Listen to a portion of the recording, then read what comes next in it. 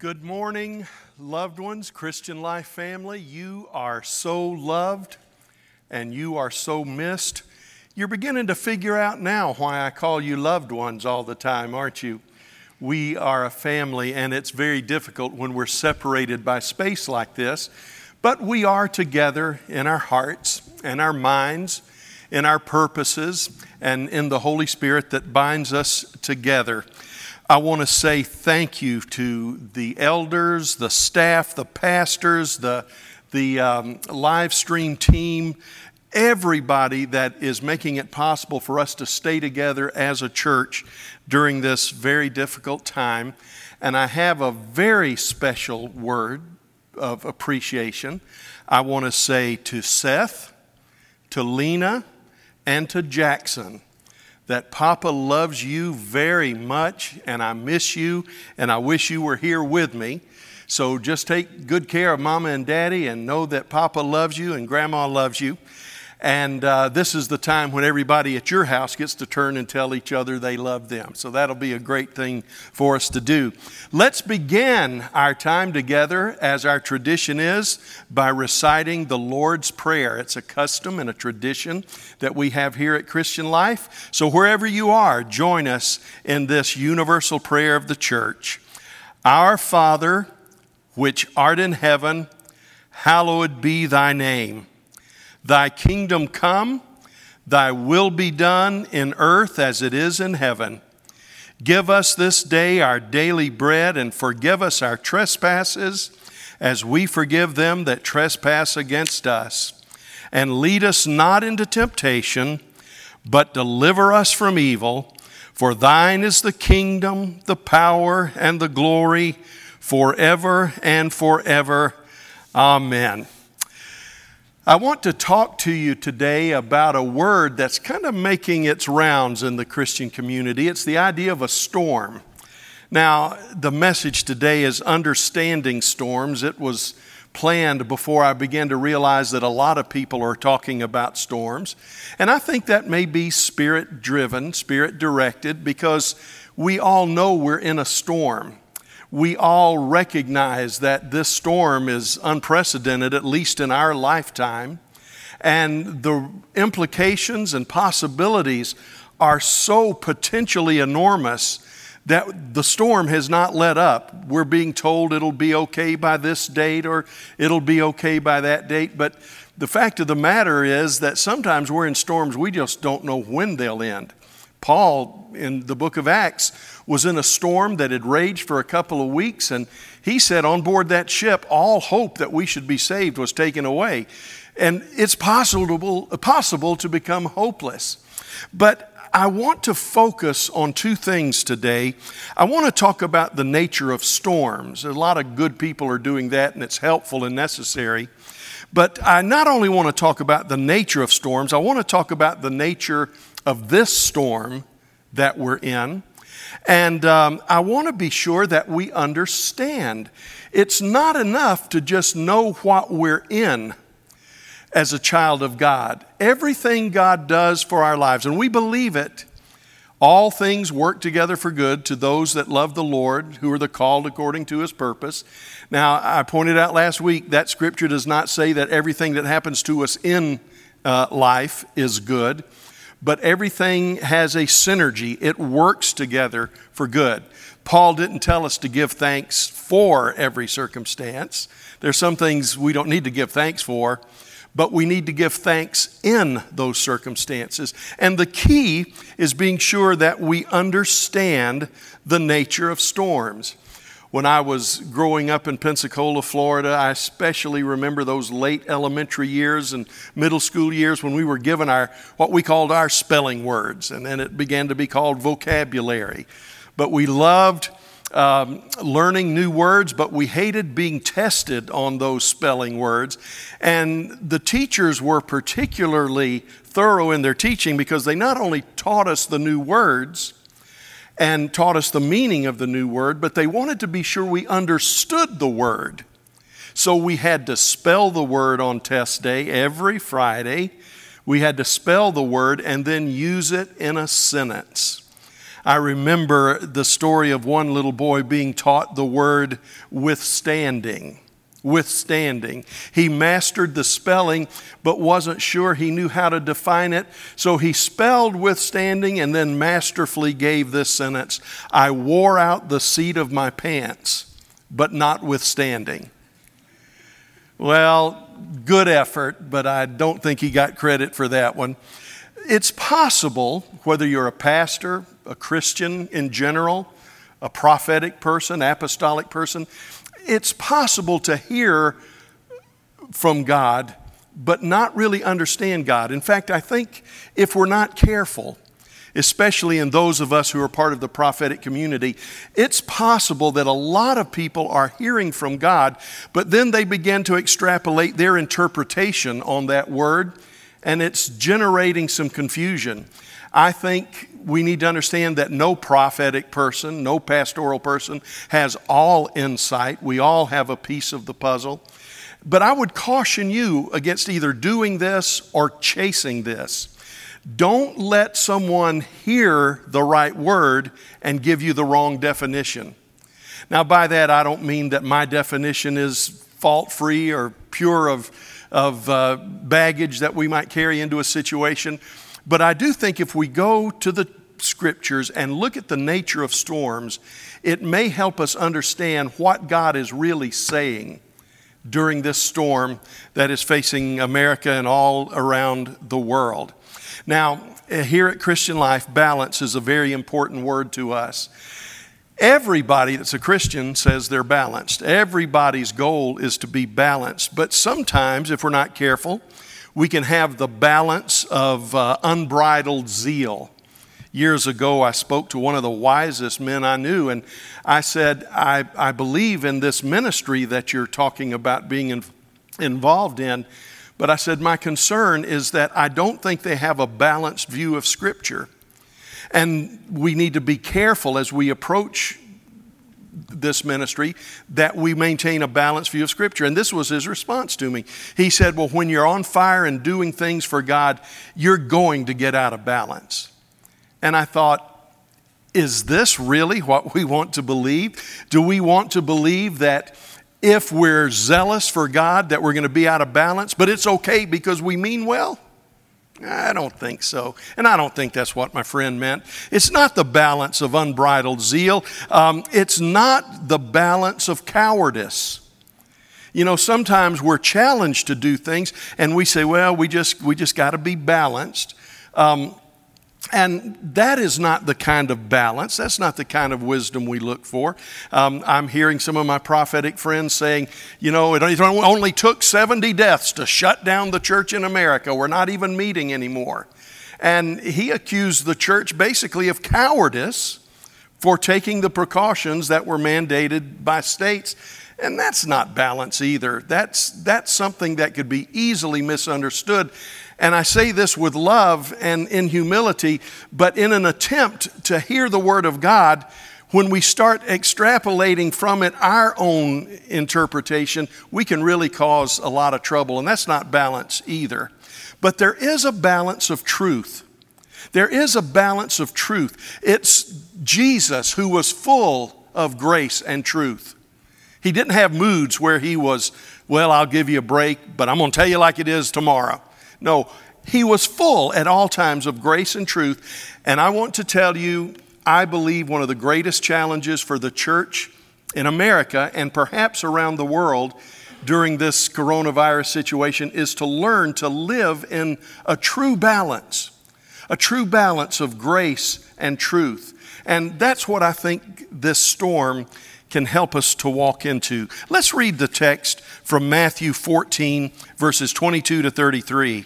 Immediately he made the disciples get into the boat and go ahead of him to the other side, while he sent the crowds away. After he had sent the crowds away, he went up on the mountain by himself to pray, and when it was evening, he was there alone. But the boat was already a long distance from the land, battered by the waves, for the wind was contrary. And in the fourth watch of the night, that means after 3 a.m., he came to them walking on the sea. When the disciples saw him walking on the sea, they were terrified and said, "It is a ghost," and they cried out in fear. But immediately Jesus spoke to them, saying, "Take courage, it's I, do not be afraid." And Peter said to him, "Lord, if it is you, command me to come to you on the water." And he said, "Come." And Peter got out of the boat and walked on the water and came toward Jesus. But seeking the wind, he became frightened, and beginning to sink, he cried out, "Lord, save me." Immediately Jesus stretched out his hand and took hold of him and said to him, "You of little faith, why did you doubt?" And when they got into the boat, the wind stopped, and those who were in the boat worshiped him, saying, "You are certainly God's Son." Loved ones, I want to kind of give you a heads up for where we're going to go. I think in order for us to understand storms, I think there are 4 questions we must be able to answer thoroughly. You will never get a grip, in my opinion, on what God is wanting to do in His people right now as we navigate this storm unless we can answer 4 questions, and I think they're foundational. Number 1, we've got to answer the question, is it even possible for Christians to experience storms? Some teachers say it's sunshine and lollipops and follow the yellow brick road all along the way, and that Christians never see difficulty. So we've got to settle the question, is it even possible for a Christian to experience storm? And more pointedly is this question, that's a sub-question of number 1. If we can experience storms, do we deal with it by ignoring it? Or do we deal with it by embracing it and committing ourselves to learn? Now here's the second question. Number 1, will we experience storms? Number 2 is, what causes us to experience storms? Sometimes it seems they just come out of nowhere. So what are the biblical causes of storms? Number 3, why do we experience storms in the sense of what is the result to be? What is God trying to do for us when we experience these storms? What is God wanting to accomplish? And then the final question is this: what should we do during the storms? What's our behavior to be? Do we just hunker down and say, "God, help us"? That's a good starting place, but that's not all we're to do. So let's ask these 4 questions, and I want to preface the questions by saying this. This may not be familiar language to those of you that are guests from other venues, but to the Christian Life family, we keep getting asked the past couple of weeks, "Pastor, is this what you've described as the long emergency?" That time that has been prophesied, time of great difficulty, and long emergency was the name that we give it. Here's my answer. We'll see. We'll see. I personally don't think this is the long emergency for this reason. Though what is happening in our country and around the world is certainly not inconsequential.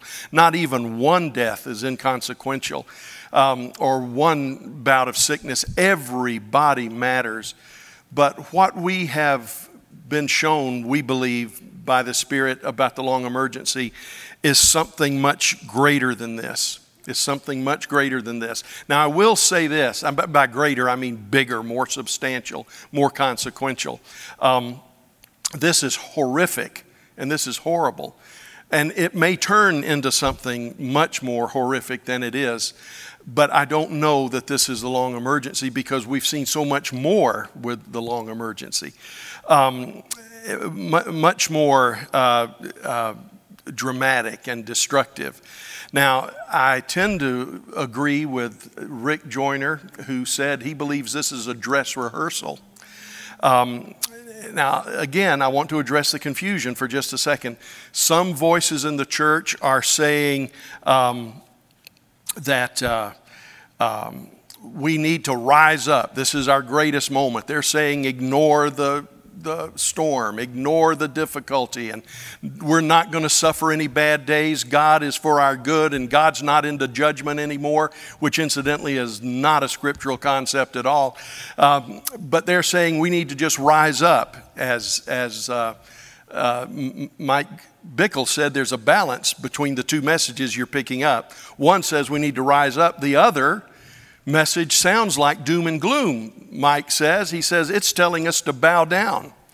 And he says every Christian's got to understand which person's telling the truth, those that say rise up or those that say bow down.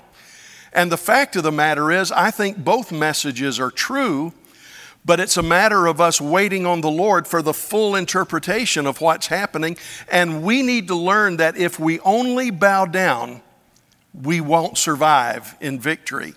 But if we only rise up, we will only see a portion of what God wants to accomplish brought about in the church.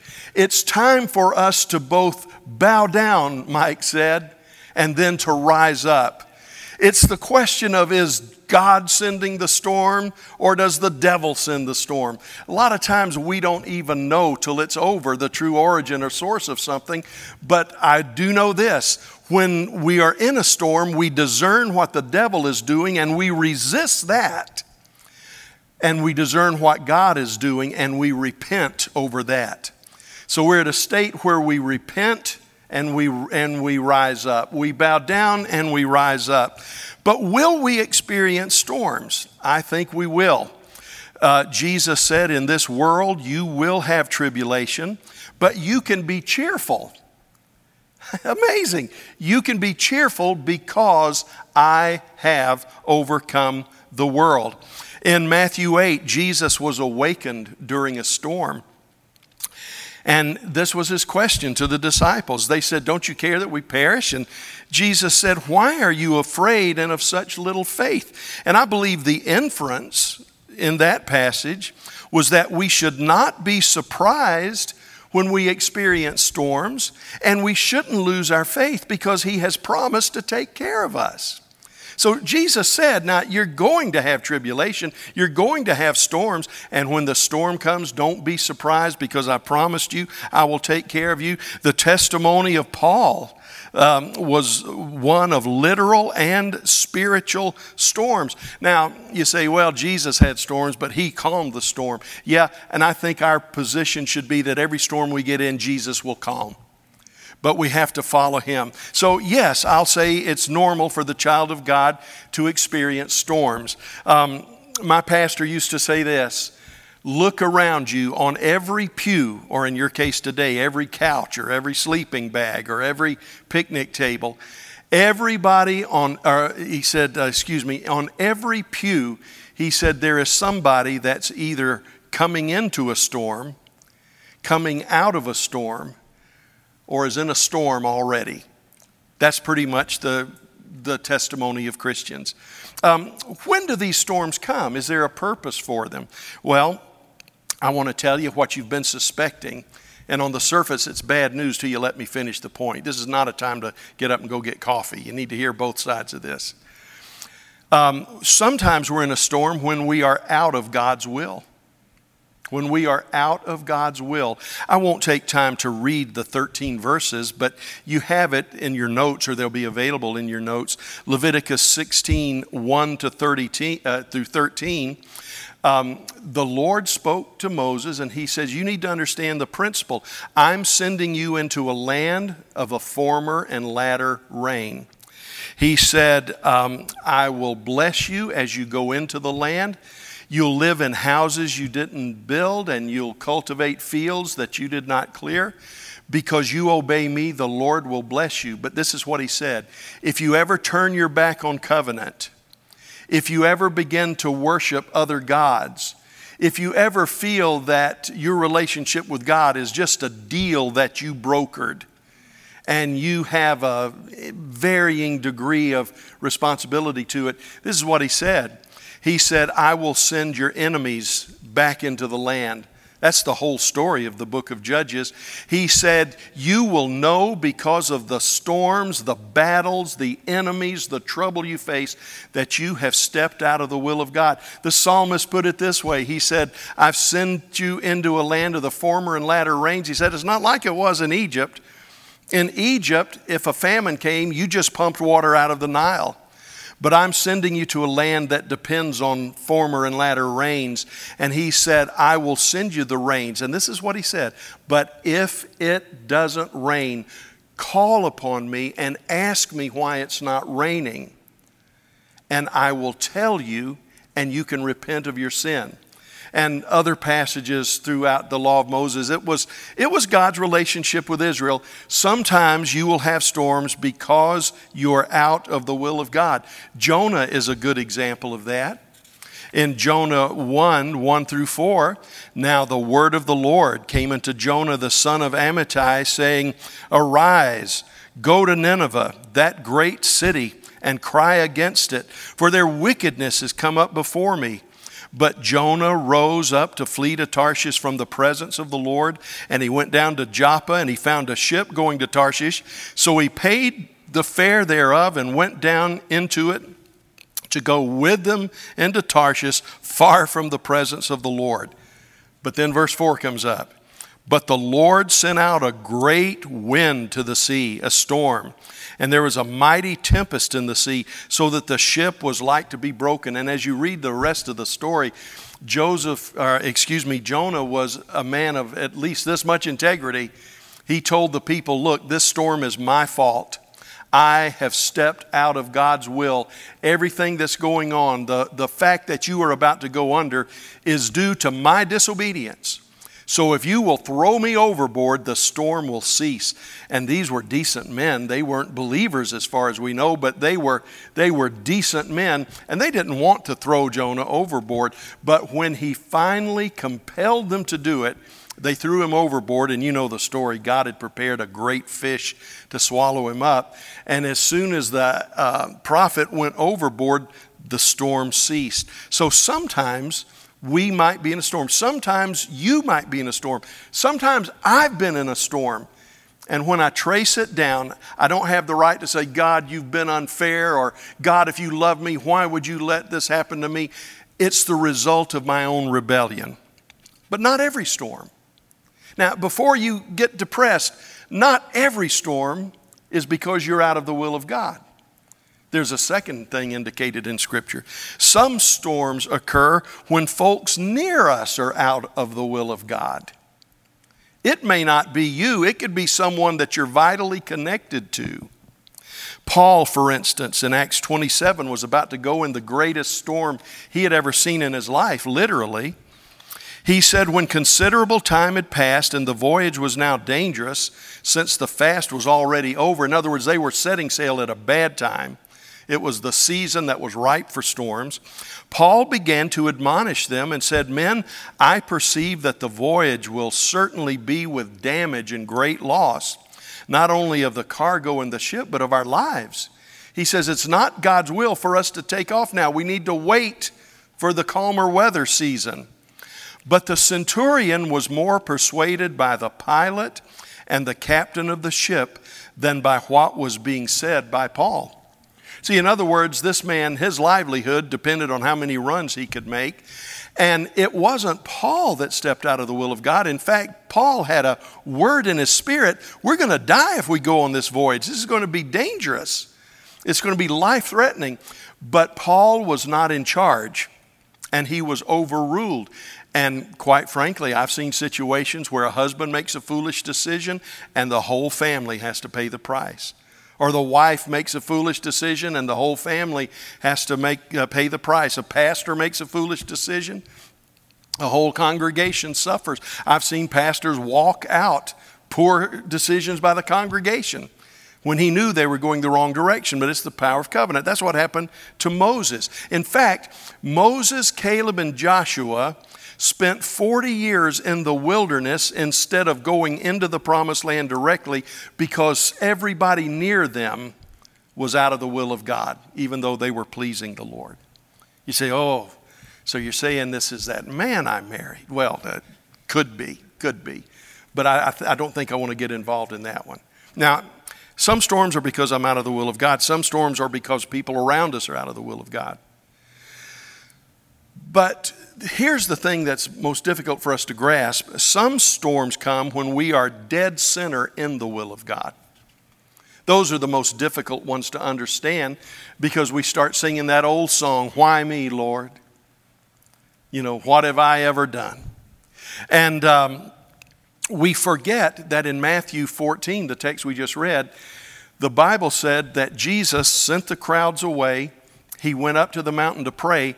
After doing this, he constrained, that's the King James word, he constrained the disciples to get into the boat and go to the other side. They didn't want to do it. They wanted to wait for Jesus.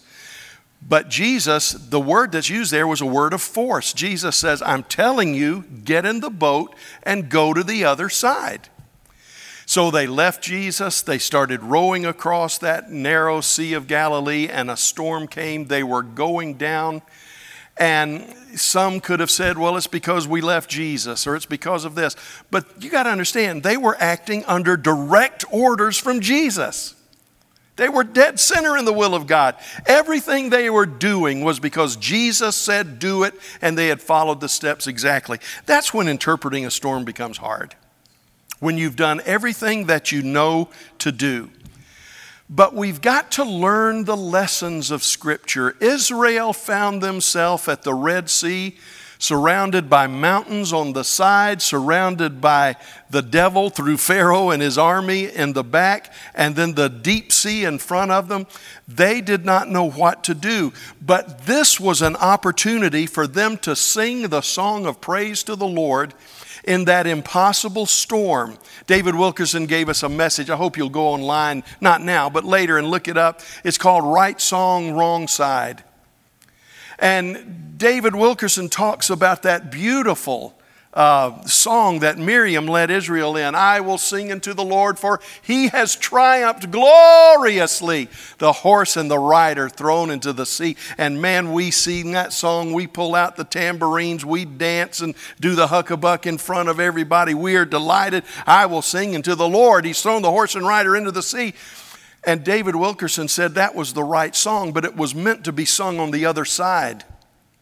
Sometimes the things we go through are just a test to see if we trust God enough to praise Him when things still look bad, as we are willing to praise Him after He delivers us. So He's trying to teach us to sing the right song on the right side instead of the right song on the wrong side. Okay? Now, we are going to experience storms. Why or when? When we're out of God's will, when someone near us is out of God's will, and sometimes when we're right smack dab in the middle of God's will. Now, what is God doing in the midst of these storms? Well, you see from your notes, I think there are 4 things basically. Number 1, it may be for the purposes of chastisement. Deuteronomy 28 is an example of that. Paul, or the writer of Hebrews, I should say, we're not sure if it was Paul, but Paul, I said it again, the writer of Hebrews says that be sure of this. If we are never corrected by the Lord, we need to go to the table and find out if we're His children at all. Chastisement and correction, discipline, is part of the Christian life. In fact, it's a sign that He loves us. He loves us enough to correct us. We always say around here, God loves you just the way you are. And that's true. But He also loves you so much that He doesn't want you to stay just the way you are. He is working change in us and perfection in us. Sometimes the storm is for the benefit of others. Going back to Acts, that storm we talked about, Paul touched God. They weathered the storm. It changed him. It changed the crew. It changed the centurion and the other prisoners. And when they survived the shipwreck and went ashore, it changed the entire island of Crete. Yeah, sometimes we have a storm because it will benefit others. Our testimony will be a benefit to others. The way we conduct ourselves in the storm will be something that people will remember.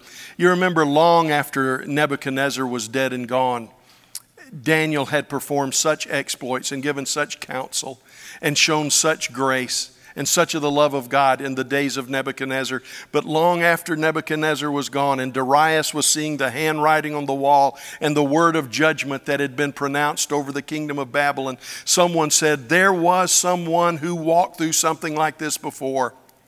His name was Daniel, and as he served in an earlier storm, he may be able to help us in this storm. So it may be that it's for the benefit of others. Thirdly, the storm may come because of a demonic attack.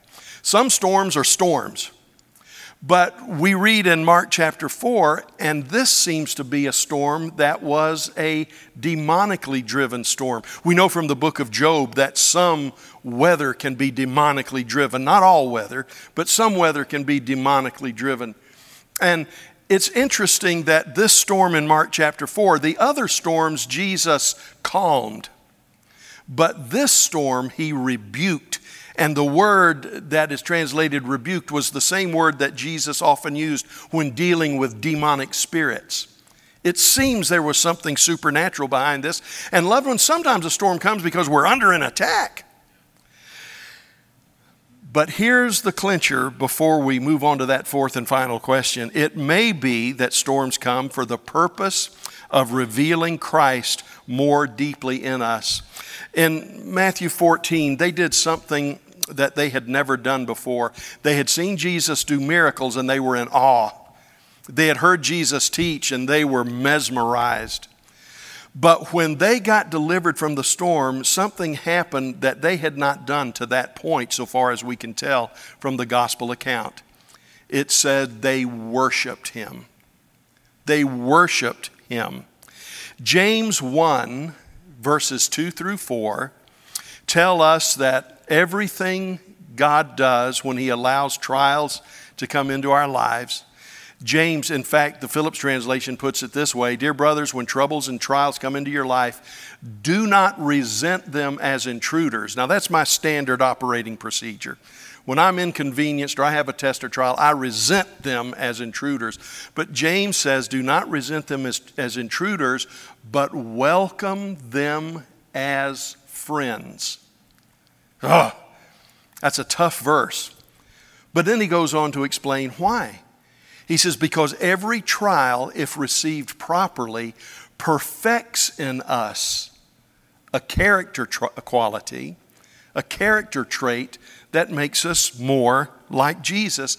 And he said, and God does this. Why? Because he's capricious. He just likes giving you grief? No. He does this because he is working in us, as James says, so that we will be perfect and complete, lacking nothing.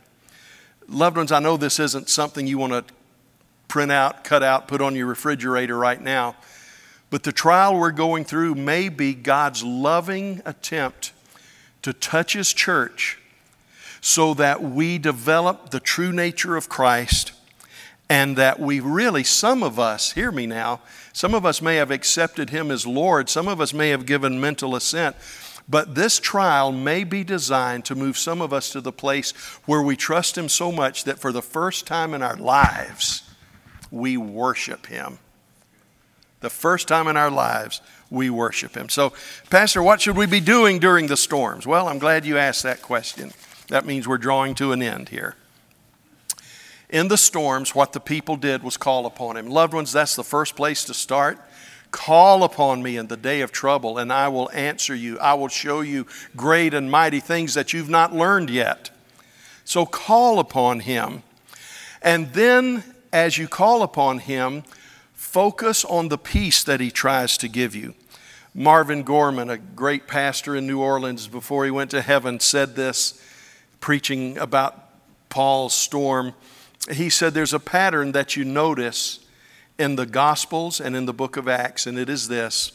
Generally speaking, God will not get you out of the storm until he gets the storm out of you. That's been one of the hardest lessons for me to learn in my life. And I say I've learned it. I keep trying. There are times I think I fail. But Brother Gorman taught us that the storm is no problem to God. He is sovereign. He's in control. But he said, what I see is when Jesus is in the storm and the disciples are panicking, what he generally says is, it's me. Don't be afraid. We think he's a ghost. We think whatever. It's me. Don't be afraid. Now, he says don't be afraid when the storm is still raging. But God knows if he can get the storm out of our hearts, then the storm on the outside loses its power. Paul did the same thing. He said, when Luke said all hope that we should be saved was taken away, and I think even from the heart of Paul Paul said, I went down into the belly of the ship, I prayed, and an angel of the Lord came to me. And he said, Paul, don't be afraid, because you are on a mission that you must complete, and I will see to it that you arrive safely. What did God do? He took the fear out of Paul's heart. And then Paul went on deck with the storm still raging and said, be of good cheer. Let not your hearts be troubled, if he used the words of Jesus. He says, because God will see us through this. Now, focus on peace. Humble yourselves before God, and then give God a venue for his glory to be revealed. I want to take just the 5 or 6 minutes tops and talk to you about how we respond in this storm. I think whenever God puts his church through storms and trials, we have a tendency to stop with a knee-jerk reaction. A word of faith, this thing won't touch me, or a knee-jerk reaction that says, woe is me, all is undone, I knew this was too good to be true. And I think both reactions are damaging and insufficient. I think whenever we come against something like this, we need to respond with humility, deep humility, and with profound obedience. We need to humble ourselves and understand that sometimes storms come because repentance is needed. Even if we don't feel that repentance is needed in our lives, which probably be very few of us, but even if you felt that way, you're still identifying with the nation. You're still identifying with mankind. And we come in humility.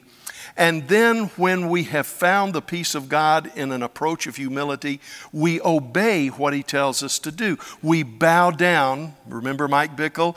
We bow down, then we rise up. If we rise up first, we may find that God sends us back to bow down.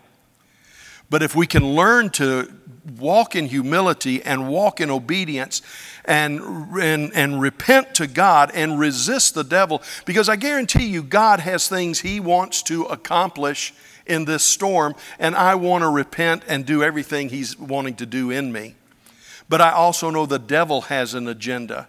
And when I sense the devil's agenda, I want to resist it. You say, well, then is the storm from God or the devil? Loved ones, we may not know till we get to heaven. But I remember R.T. Kendall telling us about a man in his church. He says, Pastor, I've been through so many trials. When trials come, he said, I can't tell if it's from God or the devil, because no matter where it comes from, God always blesses and God always wins, and I always turn out better. He said, I've stopped worrying about who it's from, and I've started worrying more about what I need to do. I believe God has given something else to us, and I'm calling it a Sabbath. God is slowing us down. I really believe that, to make us better equipped for what lies ahead. I think that there are other tests coming. I think that this is a gracious and merciful dress rehearsal for those of you that would agree that difficult times are coming, to see what we've done well, what we've done wrong, if we've prepared well, if we prepared poorly. But I also find myself wanting to take advantage of this Sabbath with my family, with my time with the Lord. Life is so busy. Church is so busy. Everything is so busy that if we can just take a deep breath, we'll find out that God may have just granted us a Sabbath from our regular routine to really prepare to live the rest of life better. Now, here's what I want to say. Focus on presence and focus on peace. Now, I'm going to close with this. What does it mean when you say, Pastor, this may be a dress rehearsal? When troubles come, it's to help us put our trust in Him, but it's also to help us evaluate where we are. I tell you, we've made changes as a church with our technology that we were forced to make. But we probably wouldn't have made these changes if this storm hadn't come. We're better prepared for whatever's down the road because of what this has forced us to do and has forced us to rethink. I think our objective is not just to get through this, and I believe we will. I believe we will. I believe that this could open doors to the long emergency, but I think we're going to get through this because I believe this is a dress rehearsal. But this is the word I want to leave you with. I don't want it to sound negative. I want it to sound challenging, and I want it to sound encouraging because it comes from the heart of God. This is what he spoke through Jeremiah the prophet in chapter 12. The people were complaining. They said, we'll never have tougher times than this. It's not going to get any tougher than this. God encouraged them through Jeremiah to be strong in the Lord and the power of his might. And we may not always understand what that means. I wrote in my journal on February 28th. February 28th, I wrote these words as I was preparing to shift over to my March journal. The Lord spoke to my heart as I was praying, and it made absolutely no sense at all to me. And he said this, Stephen, be patient in March. It will be a very long month. Learn to rest in me and be strong in the power of my might. And I wrote it down faithfully, as I always do, and had absolutely no idea what it meant. And boy, have I found out that March is a long month. I saw something on the web the other day. Somebody said, well, I've lived now in 6 decades, you know. And he started off, I think, with the 80s, the 90s, the teens of the 20s. And then he said, we started 2020s. And then the 6th decade was March, you know, March. It's felt like a decade. It really has. But this is what Jeremiah said to the people of God when they thought things ought to be better and they couldn't get any worse. He said, if you have raced with men on foot and they have wearied you, how will you compete with horses? And if you can only trust in a land that is safe and smooth, what will you do in the thicket of the Jordan? See, the prophet was saying this. Look, you have been in the fight for your life, but it's with footmen. You're running a race, but it's with footmen. What will you do when the footmen become horsemen? And what will you do if the extent of your trust is to only trust in good times? What will you do when my plan takes you into the thicket of the Jordan? He wasn't saying you're going to get your butt whipped. He was saying this. I will give you grace for whatever you have to face. Don't misunderstand the storm. Don't think your objective is to just get through to the end of the summer. Understand that he who began a good work in you will be faithful to complete it. Understand that everything we commit to him, he is able to keep and guard against that day. Loved ones, we're going to be back together soon. I don't know when it's going to be. We're going to be back together soon. But until we are, use this as a time to understand your storm. Use this as a time to be a venue that God shows himself mighty for you. I love you so much. I wish I could hug every one of you, even those I don't know. But God is able to do exceedingly abundantly above all that we ask or think because he is the master. He is the master of the storm. I love you. Father, let your grace and peace rule in our hearts. Make us strong in you. In Jesus' name we pray. Amen. Amen. Thank you for joining us today.